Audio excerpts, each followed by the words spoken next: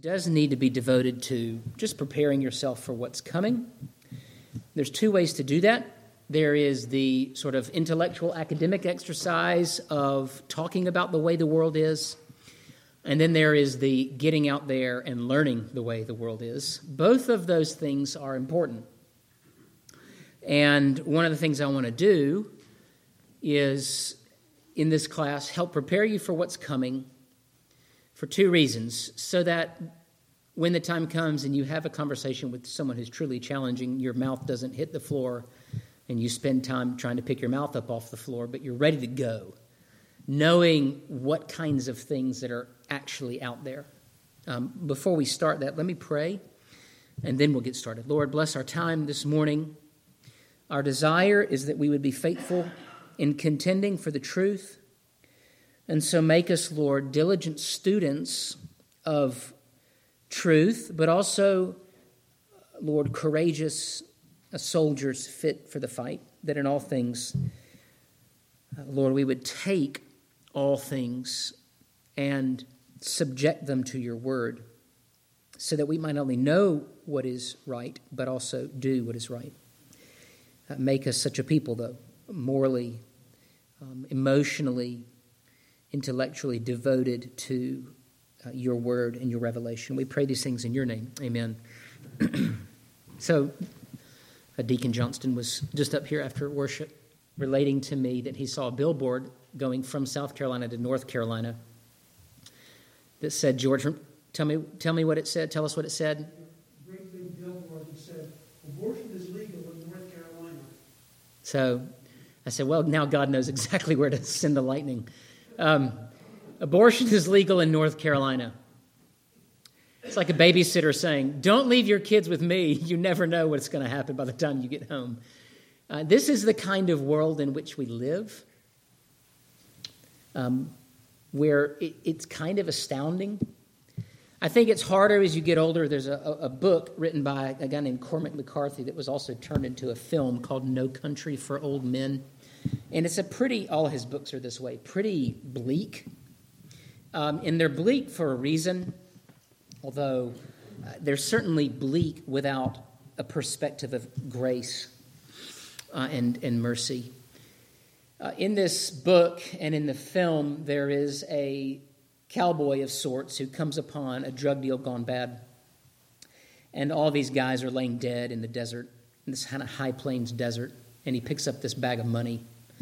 Well, one of the groups that had their representatives there that were killed sends him after the other guy to reclaim all this money.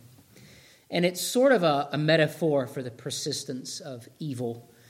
If you've seen the movie, it's a very well-constructed film, but I don't recommend it by any means, although it's a very well-made movie. But during this chase where you have this evil hitman chasing this guy with the money who is continually running from him, there's an old cop, played by Tommy Lee Jones, I think, going after him. And he cannot believe the wake of carnage that is being left behind them. And at the end of the film, he goes to an old cowboy friend, and he talks about the evil that he's seen and how it wasn't like that when he was younger. And his friend reminds him of another evil act that happened even when that older guy was a kid. And the conclusion that is drawn is this country, there is no country for old men. As you get older, you begin to look at the things that are happening around you and you say, how did it come to this? Of course, Solomon in Ecclesiastes tells us what? There's nothing new under the sun. And so the evils of this empire, or what's happening in this empire, and what's committed by this great empire, is nothing new in relationship, say, to the great atrocities of the Empire of Rome or even in Japan. Men do wicked things. As the Bible would say, our hearts are continually inclined, perpetually inclined to evil. And so the question comes to us, how shall we understand and then address the wickedness of men? And where does it come from? Now, whenever we go out in the realm or under the the title, and we put on our apologist hat. We do this all the time. In fact, when you're living day to day, you're taking off and putting on different kinds of hats all the time. You're taking off and putting on your parent hat. You're taking off and putting on your husband or wife hat, your employee hat. Now, you're not ever truly taking off one of those hats completely. Our lives are not so segmented in that way. One of the great challenges of being a pastor's kid is this the pastor talking to me or my dad? And that can be very confusing for the children of parents. You've heard of the PKs and the MKs? You know, they're always like the worst kids in the room because they've been frustrated by, is he pastor? Is he dad? What's happening here? It's confusing, not only for people who are under authority, but who are those in authority. Whenever we are interacting with people, whenever we are endeavoring to be apologists, we are contending for the truth against unbelief. We find that amongst hardened atheists. We find that amongst even other Christians. I remember being a senior at Landmark Christian School in Fulton County, Fairburn, South Fulton County, Atlanta. That's where I went 2 years in high school, my junior and senior year, arguing till I was red in the face with these dispensationalist free will Baptists about sin and salvation, grace and sovereign choice. And in that regard, I was being an apologist. I was defending the Calvinistic interpretive hermeneutic or model of Scripture. And boy, oh boy, did I get into some very heated arguments in the 30 minutes. You don't have much time, so you start off real hot. Those are some of the most heated arguments I've ever had with anybody about principles of truth. In college, I remember I took a women's and gender history class, which went exactly like it sounds. I was a history minor, and I took that class because I thought I want to get in touch with my softer side. And I realized women are actually quite vicious, especially when it comes to things like abortion and women's rights and feminism. I remember sitting in class, and our professor, her name is I think she's still living, I would assume, Dr. Andrea Tone, had just published a book on the history of, Dorn, will you get the door? The history of contraception in America, which was a fascinating, if not illuminating book for someone who was 20 and grew up in a very staunchly conservative home. I learned a lot of things. My eyes were widely opened. One class, she stands before the class and takes a poll. All right, let's talk about the morality of abortion. There's probably 25 people in this class. And she says, how many of you think that abortion is okay? And probably 80% of the class raises their hand. How many of you think that it is morally acceptable in the case of rape, incest, murder? And the rest of the class raised their hand. And then she said, how many of you think it's just morally wrong? And I raised my hand. Now, that's a weird place to be when you are publicly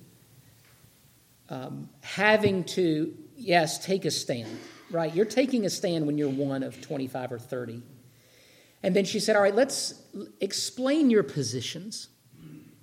And so one of these guys who thinks he's a white knight for, the feminist cause everywhere, I'm speaking sarcastically, raised his hand and he said, I think babies are like terrorists. This was right after 9/11. That an unwanted child is a threat to the welfare of the mother, and if he wants to, she can do whatever is necessary to eliminate that threat upon her life. And I proceeded to say, Professor Tone, that is the stupidest thing I've ever heard in my life. I cannot believe that someone would actually believe that. That's not what every encounter will feel like when it's happening, but every encounter anticipated is like that. Like the first time, guys, you ask the girl out, and then when you actually do it, I remember in college, there was a young lady that I was, curious about, and I decided to ask her out. And I fumbled through it. I thought I did an okay job, and at the end of it, she says, so are you asking me out? And I was like, is that not clear? She goes, no. I said, can we just go out? She goes, that's what you should have said in the beginning. I said, okay, I'll do it better next time. It always is bigger in your head. And every time you talk with someone, It's not going to feel like an Aaron Sorkin episode of television where it's perfectly written and it's very pithy. It's going to be like fumbling and bumbling. And so the more preparation that you can do before, the better. And so whenever you're engaging, the question you need to ask yourself and the question that you need to ascertain about them is, by what standard, as you see on this first page, are they building their life? And that question, by what standard, is connected to another principle, and that is, it is not whether, but which. So there are going to be a lot of people right now in the sort of big Eva Christian sphere, there is this big, scary thing that is being talked about called Christian nationalism. Have y'all heard that phrase? Okay, maybe not everybody, but in the Reformed manosphere, this is the sort of topic of the day. What is Christian nationalism? And there are going to be a lot of people in big evangelicalism that says, well, Christian evangelism is just a code word. It's a dog whistle for fascism, right? Germany got into trouble because they endeavored to wed religion to politics. That's not necessarily the topic of today, but how then do we interact with people who hold to different ideas? In particular, as it relates to this concept of Christian nationalism, there are a huge amount of Christians that say the worst thing that could happen is that we actually have blasphemy laws. Now, my point is we have blasphemy laws already. Every nation has them, and they have them by default. So let's say you're a cartoonist living in Saudi Arabia, and you draw a cartoon that humiliates the Prophet Muhammad. Guess what happens? You better go into hiding. Those people don't normally live long. Why? Because they have done what? They have broken blasphemy laws. Now, let's say you are a comedian in this country and you make fun of a particular intersectional people group based upon some, let's say, commitment to sexual immorality. Guess what happens? You get canceled or you get fired. Those are called blasphemy laws. There are certain names of certain persons or groups that if you blaspheme against them, your life is made more difficult. There is but one name in heaven on earth whom we are not to blaspheme. And in the third commandment, we are not to take the name of our Lord God in vain. We are not to make images of him. We are not to access his name by anything other than his word. That standard is grounded upon what? The Christian blasphemy law is built upon what standard? Where? Scripture. Yeah, the Ten Commandments and other places in Scripture. There are secular blasphemy laws. It is because it is not whether, but which. Now, in order to understand how we get there, there are some things that I want us to look at. The first is that within every worldview, there is a distinctive cosmology, and I'll define that word, and a distinctive eschatology, and I would add to that an epistemology that grows from that, and a morality that grows from that. Now, cosmology and the word cosmetology are not unrelated. It simply means to set in order. How were things set in order? Cosmology relates to the beginning of all things. Eschatology relates to the end of all things. And how we begin is related to how we end. And how we act in the meantime is related to both. And what we know is also related to how we started. So let's look at the first heading there on page 2. Biblical cosmology and epistemology. So epistemology is the study of how we know what we know. What is the source and foundation of our truth? Now, if I ask you, what is a biblical epistemology? If epistemology is the study of knowledge and truth is the highest expression of all knowledge, What is the foundation for biblical knowledge, biblical epistemology? What is it? Anybody? You don't have to raise your hands. God's Word. Is there another standard in addition to God's Word? Maybe kind of a trick question. Creation. The book of creation, the book of Scripture. Now, in order to rightly understand that, we do need to rightly understand this.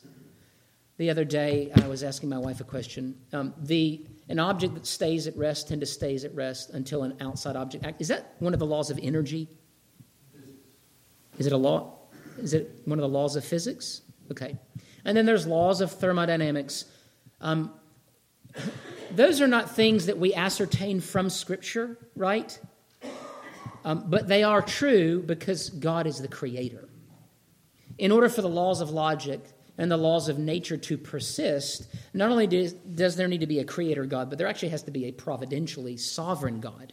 Gravity acts the way it does every time because God upholds the order of the universe. So there is a great relationship, there is a great connection then between biblical cosmology and biblical epistemology. Now, predominantly, as it relates to biblical cosmology, there are some varieties of views about how we should interpret Genesis 1 and 2. We need to know what those are. There are unorthodox Christian views that are even popular today, views like theistic evolution. But at its heart, as confessional Christians, and I think my catechism confession's up there, God made everything that is seen and unseen in the space of 6 days, and all very good. That's what our confession teaches. Our origin is in the mind and actions and speech of God. God made us. Imago Dei. So that you and I bear the image of God. That God made us with dominion over the creatures in knowledge, righteousness, holiness. And he called us to do certain things. And when God made Adam, he called him to be a scientist. He called him to name and to order in a fashion after God's ordering. So when God made everything in the space of 6 days, and all very good, he placed man into the garden, and he said to Adam, Adam, I want you to go out into the world, into that wild but good place, and I want you to take dominion of it. One of the points that Abraham Kuyper makes in his book, Wisdom and Wonder, which, if you've not read that book, it's a great holiday reading book, Wisdom and Wonder. And he talks about science and the arts. Science, as a discipline, predates the church. I thought that was a fascinating point. Christians, then, are called to be faithful, biblical orderers of creation. So when Darwin comes along and he says this and that species came about through a series of epochs of mutation,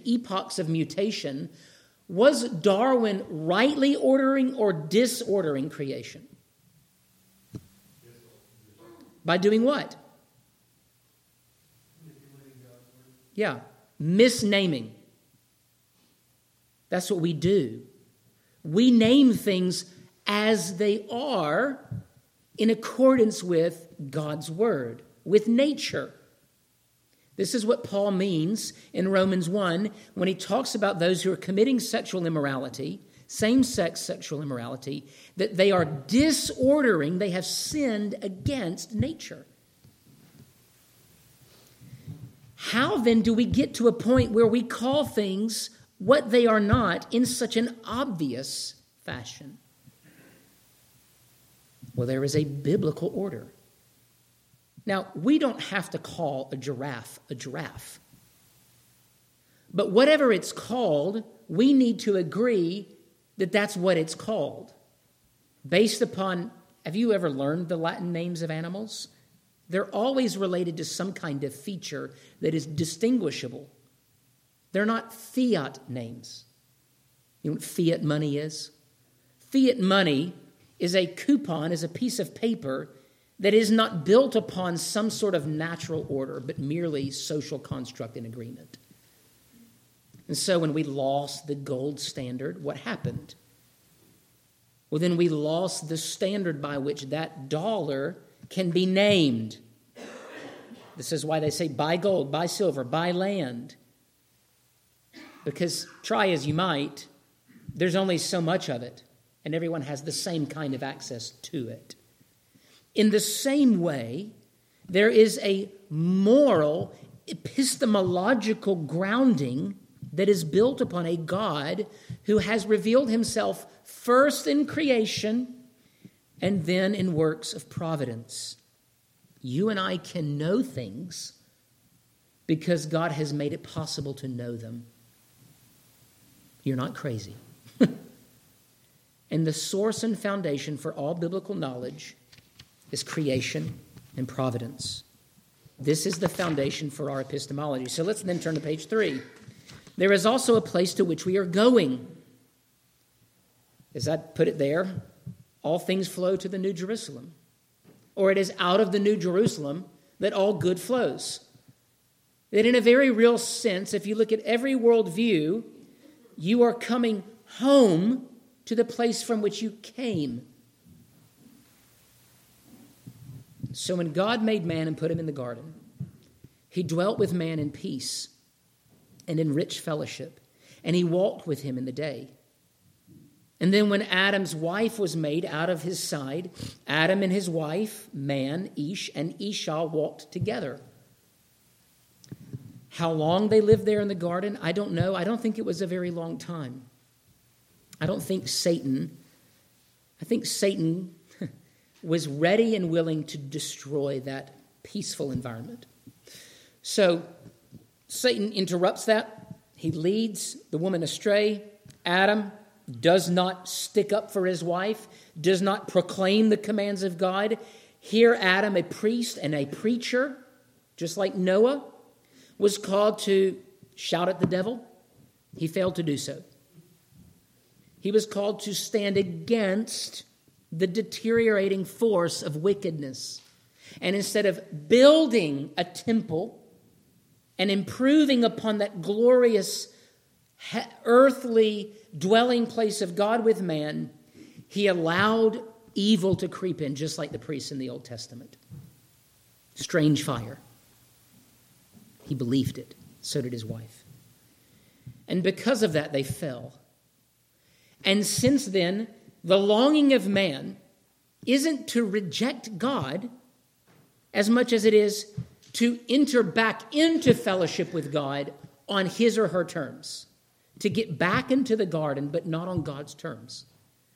And so every act of human idolatry is at its heart religious in nature. It is all religious in nature. Because it is the ordering of man's affairs unto an eternal end. Now, in terms of biblical eschatology, we've looked at cosmology. Throw out some ideas about what biblical eschatology looks like, without maybe getting into the particulars of the millennial positions. Anybody? It's inevitable. It's coming. What else? For the Christian, good, bad, indifferent. It's good. Christ wins. What do we confess in the Nicene Creed? Huh? I said he's already won. He's already won. Just, you're right. That one day he will come to judge the living and the dead. And of his kingdom there shall be no end. We sing in Amazing Grace, when we've been there 10,000 years, bright shining as the sun, we have no less days to sing God's praise than when we first begun. Eternity is here. Christ is coming. When Christ comes, he will destroy that last enemy of the church that is death, an enemy that we cannot defeat. Can't. Only Christ can do that. That Christ will, what planet, I don't know, there's a lot of debate as to where, but we know that one day we will dwell with Christ in the new heavens and the new earth. And we will continue to live with him.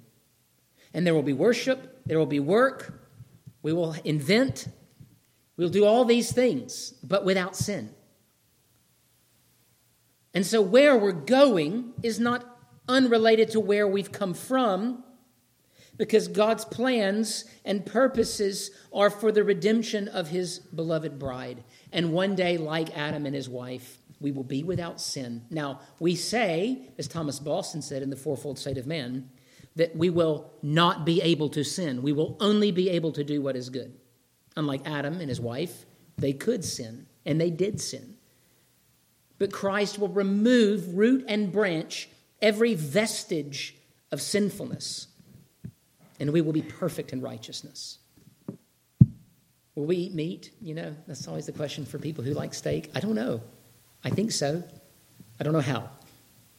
But boy, is it good. And don't take steak. But that's not as important as what? That we will see Christ. And we will dwell with the Godhead in the person, physically, of Jesus Christ. The physical person, Jesus Christ. Have you ever wondered that? How we will dwell with the Father and the Spirit who do not have bodies? We are embodied. Christ is embodied. And in the new heavens and the new earth, we will tabernacle with the Trinity in the person of Jesus Christ. Oh, man. It's going to be a good day, right? It's going to be a good day. It's going to be a lot of days.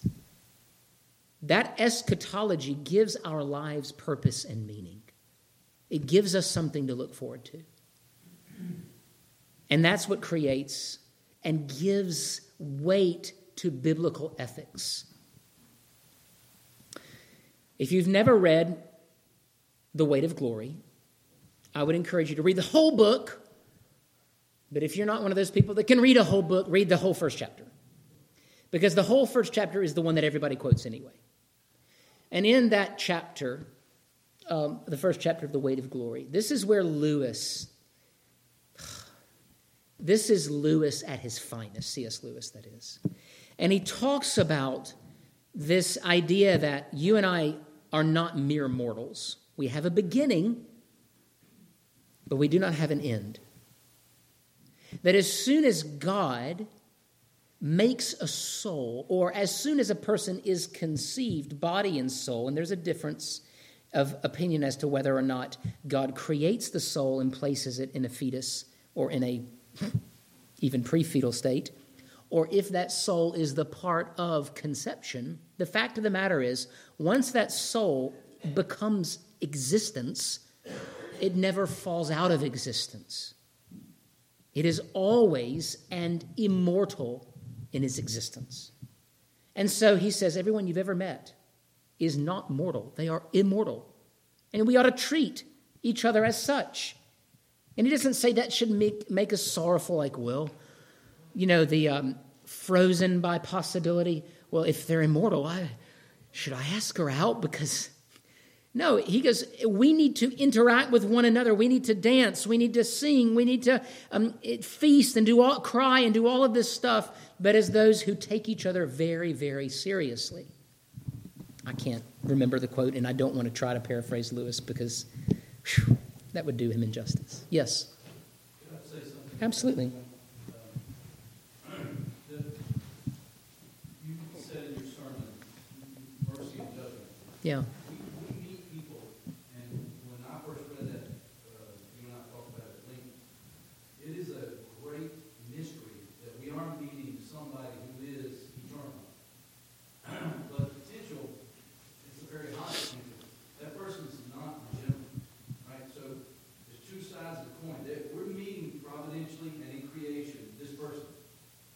And so we are to treat them with kid gloves. But also remember, hey, it is appointed once for man to die, and then the judgment. This person who is eternal is going to face judgment.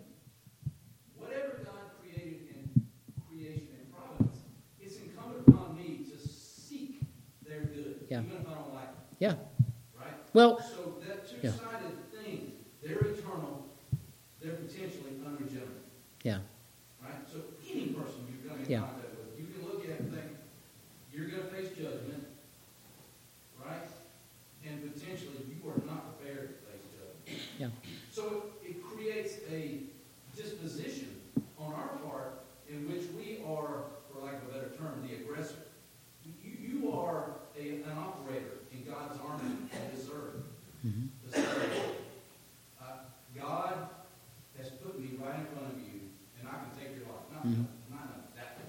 I know what you mean. Navy SEAL. But I have the keys to the kingdom in Christ and His blood. I can save you, but I can save it. Christ can save it. But I'm here because He has, in the providence of God, put me right in front of you. Right? So there is this, for lack of a better term, opportunity. But they are eternal. And I love that idea that Lewis talks about. Mm-hmm. This is not somebody that you're not going to see again or potentially interface with for the rest of your life, Yeah. for the rest of your eternity. Yeah. So the foundation for our ethics is biblical. And I'm going to get back to that in just a second, what you said. So when we ask the question, what is right and what is wrong, the first source that we use to answer that question is, what does God's Word say about it? And what does a rightly ordered perspective about nature say about that? That is how ethics and cosmology and eschatology are related. And not only that, but God has promised that He will reward our good works. They are not the foundation for our justification. They are the fruit of our sanctification. And God actually uses them to build His kingdom. And so the Christian is a joyful, satisfied, built upon the rock kind of, to use your parlance, operator. He is someone who is operating in the realm of creation with the idea that he has purpose and meaning. Now, that is how Adam was to go out past the walls of the garden, pack his lunch, get out there, and order creation. In the same fashion, you and I are called to go out into the world and rightly order things, except the world is no longer merely wild. It is unhinged and broken by the fall.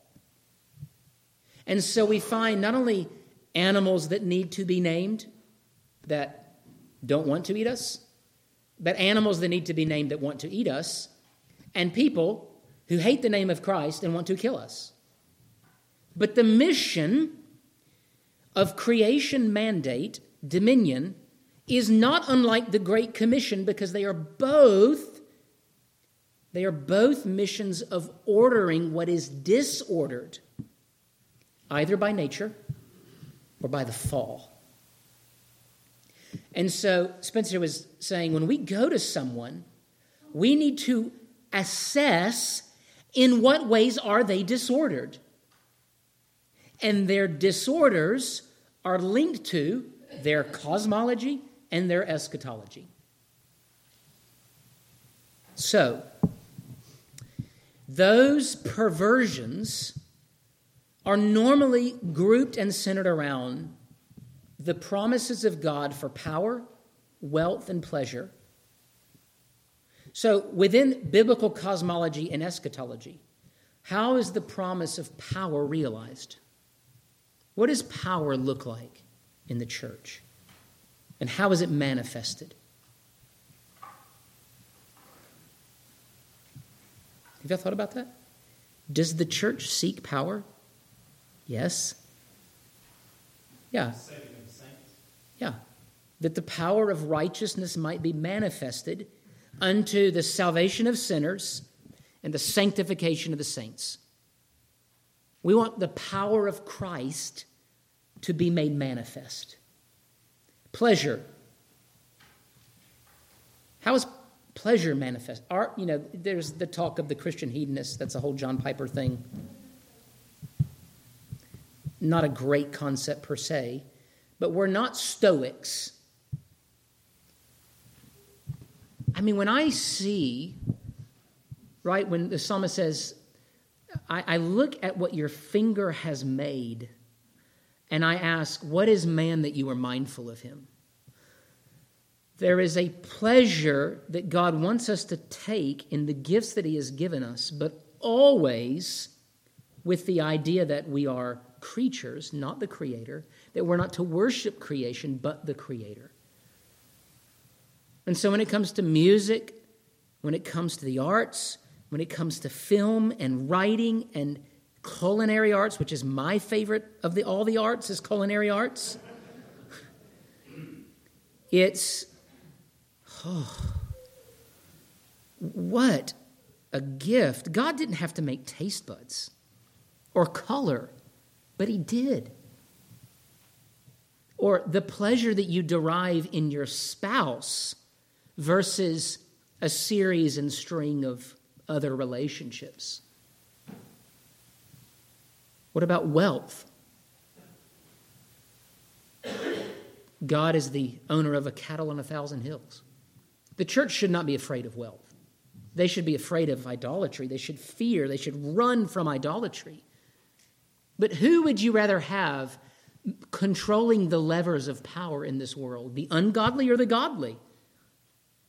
Now, the godly should always do it with fear and trembling. In fact, when the kings of Israel went to power, it was required that every one of those kings write a commentary on the Pentateuch. Why? So that they could apply the word of God. And every year they were required to read through the law. Why? Because they served at the behest of the heavenly king. Just like we have now in Washington, right? That's what we have. People who serve at the behest of their heavenly king. No. Who? Hollywood or whatever. Someone other than, and something other than the king of heaven and earth. What the ungodly are trying to do is erase God from the origin, and so erase him from the end, and therefore make it possible to erase him from the middle. An ethic that is uninformed by a cosmology and eschatology at which Christ, the Lamb of God, is erased. And so when we go to those people, and they're not all secularists, right? For the Islamist, who stands at the center? Who is their origin? For the Mohammedan, for the Muslim? Allah. And what kind of God is Allah? He is what we would call a consummate bachelor. He is not a God who dwells in eternal fellowship, and he acts just like a consummate bachelor. Ladies, you know what I'm talking about. The guy who has no room for you, only for himself. That's Allah. I think about Allah. He's fickle. I think Allah is the kind of God a man can make. He is the God that a pedophile creates. Muhammad. Who excuses certain sins and condemns others. He is fickle by nature. Just like the God of the Jews is not Christ. He is not a God who sent his Son into the world to show mercy to sinners. Or name the religion. The Buddha. Hindi. Or all these other gods and goddesses and plurality. Look at the way men invent gods. Look at the way the Romans and the Greeks. The gods possessed qualities, and some of them were good. And some of those qualities our God possesses, because man cannot escape the reality and the gravity of there is a God who exists. But the demigods of Greece and Rome. And so when Paul writes to the Roman Christians in Romans 9, and he says the decree of election is real, get over it, that's kind of how he says it. Because if you are a Roman Gentile or Jew who is influenced by Roman theology, you had a series of gods who were more powerful than men, but just as fallen. And though they controlled everything, humans could actually bring charges against those gods, and their godhood could be stripped from them.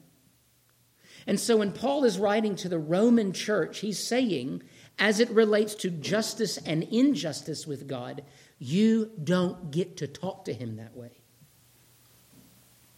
He is the potter and you are the clay. You need to zip your lid. It's the kind of correction that Job received when God said to Job, "Who are you to question me?" Now, God is not fickle. God is good. And we can trust him and believe him because all that he has done is good. Some providence are hard, some are easy, but all of them are good. That is a God that the world hates. because you cannot bring him to the stand and begin to ask him questions. And so what will happen is you begin to enter into conversation with the world. These are the questions they're going to ask, or things they're going to say. Well, how can a good God let evil things happen? Now, you can take the bait. And the bait will be answering their question on their terms and in their language, or apologizing, or saying, like many Christians, so-called Christians say, well, bad things are not the part of God. That's what Satan does. I mean, have you heard other Christians say this? I've heard teachers say this. Now, these are probably loose evangelical Bible study type contexts. I've never heard a Reformed pastor say anything like this. But what I have seen is Reformed pastors say, maybe theistic evolution actually is proper. There's a very popular PCA pastor in New York City who holds to the idea of theistic evolution. Because we have to take science seriously, right? The science. And so this is the world in which we live. There is a desire to erase your true identity. And this is what rebellion at home looks like. I remember as I got older and I went to college, I thought, I'm just not going to do things like my dad does them. But you still have to look in the mirror and see his nose or ears. Or when you hear yourself talking, you literally hear his voice. Or you have his grandson and he looks and acts just like both of you. I'm not speaking from personal experience at all. And you realize there is an inescapable reality to the patriarchy. And I don't mean patriarchy versus egalitarianism. I mean, it is impossible to escape that God is our Father. And so this persistent erasure of where we came from and the subsequent where we are going takes an enormous amount of energy. Now, parents, you've caught your kid in a lie. This has happened to me as the one who has lied, and it has happened to me as the one being lied to. And if there is anything that is true about a kid that is trying to save their hide, they can get very elaborate in their lies. But the deeper they go down that lying story, the more absurd their lies have to be every time they're confronted by their lies.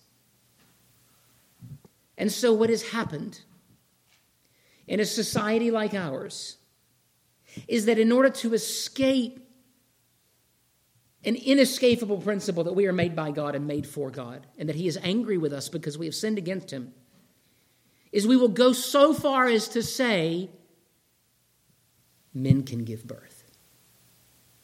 It's absurd. And 50 years ago, even the die-hard secularists would say, that's absurd, you lunatics. How could you say you need help? But now we've come to the point, just a few decades later, where the die-hard secularists, in order to perpetuate the lie, go, okay, maybe it's possible.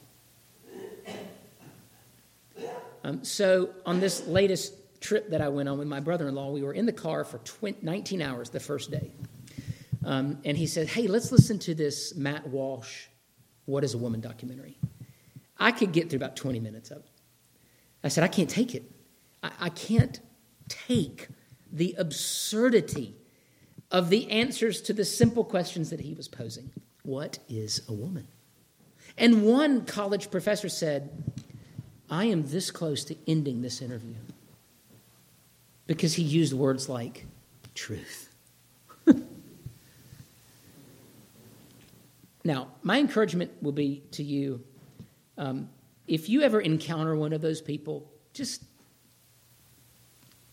kick the dust off your shoes if it doesn't work out. There is a group of people that seem to be so lost that it's almost as though they are given over fully. I'm not saying don't try it. Just know that you may go home and put your hand through the sheetrock because you're going to be so frustrated by it. How do you get there? How do you get to that point? And it's because in order to build a life of rebellion against a system of order that you know is true requires a series of, shall we say, remodels to your house of cards that don't strengthen it but actually further weaken it. Have you ever seen those houses? You can tell what the original thing was, right? Maybe it was built in the 1920s. But then you can tell the guy did all the work himself, and it wasn't really up to code. And he just added on all of these wings. That's where we are. And the original foundation was crooked. And all it led to was a series of building on to that house that is built upon the sand. And at the end of the day, what you're left with is a series of philosophical and religious commitments that are utterly disconnected from biblical reality. And what you need to do and understand is how they got there. So there have been a handful of times in my life when I've gone into my daughter's room, Eleanor Louise Fowler. She is very good at making a mess. It is a perfect metaphor for the fall. But there comes a point where that mess is so bad that the only person in the house that knows how to bring order is my wife. And it takes her forever. And not only that, but when my wife orders something, it isn't like me where I put it in a box and put the lid on it. It's ordered. Everything has these little compartments. And unless it's rightly ordered, it's not really clean.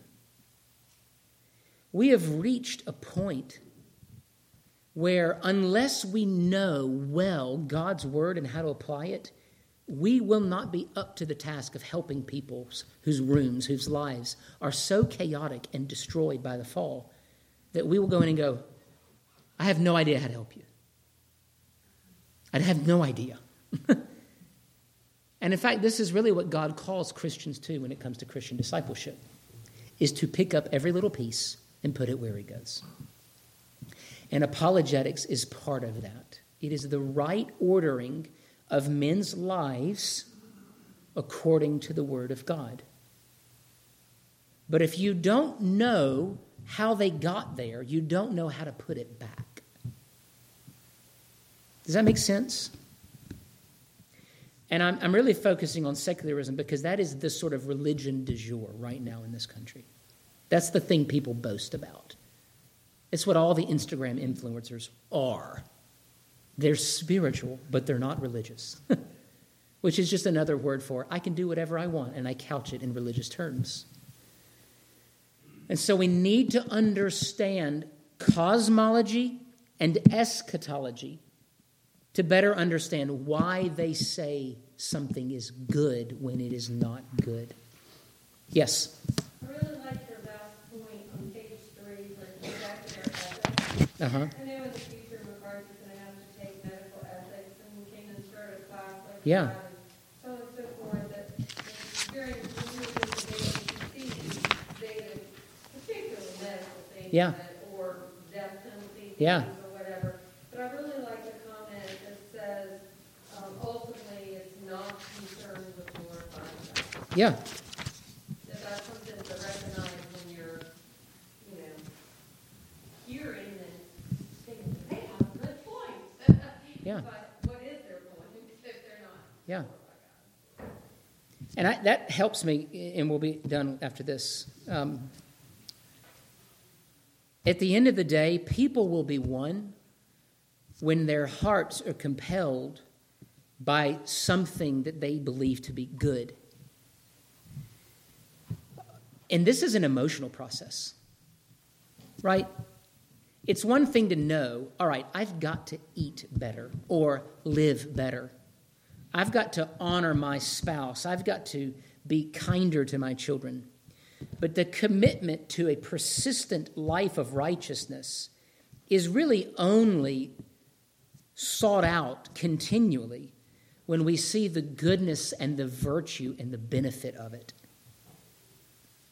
The reason why we begin to address, and this is what we'll talk about next week, ethics, is because we're trying to get people to see what is good for them and for their neighbor. And that requires and involves emotion. And so we can talk about that next week. Any other things? I know y'all, I don't want to steal family time, hospitality time. All right, let's pray. Lord, may we engage faithfully the world that is around us. May we understand them and the Word so that we can bring the both together and address those things that are out of alignment with your Word, and then contend for your truth in a passionate plea for salvation and eternal righteousness. We pray this in your name.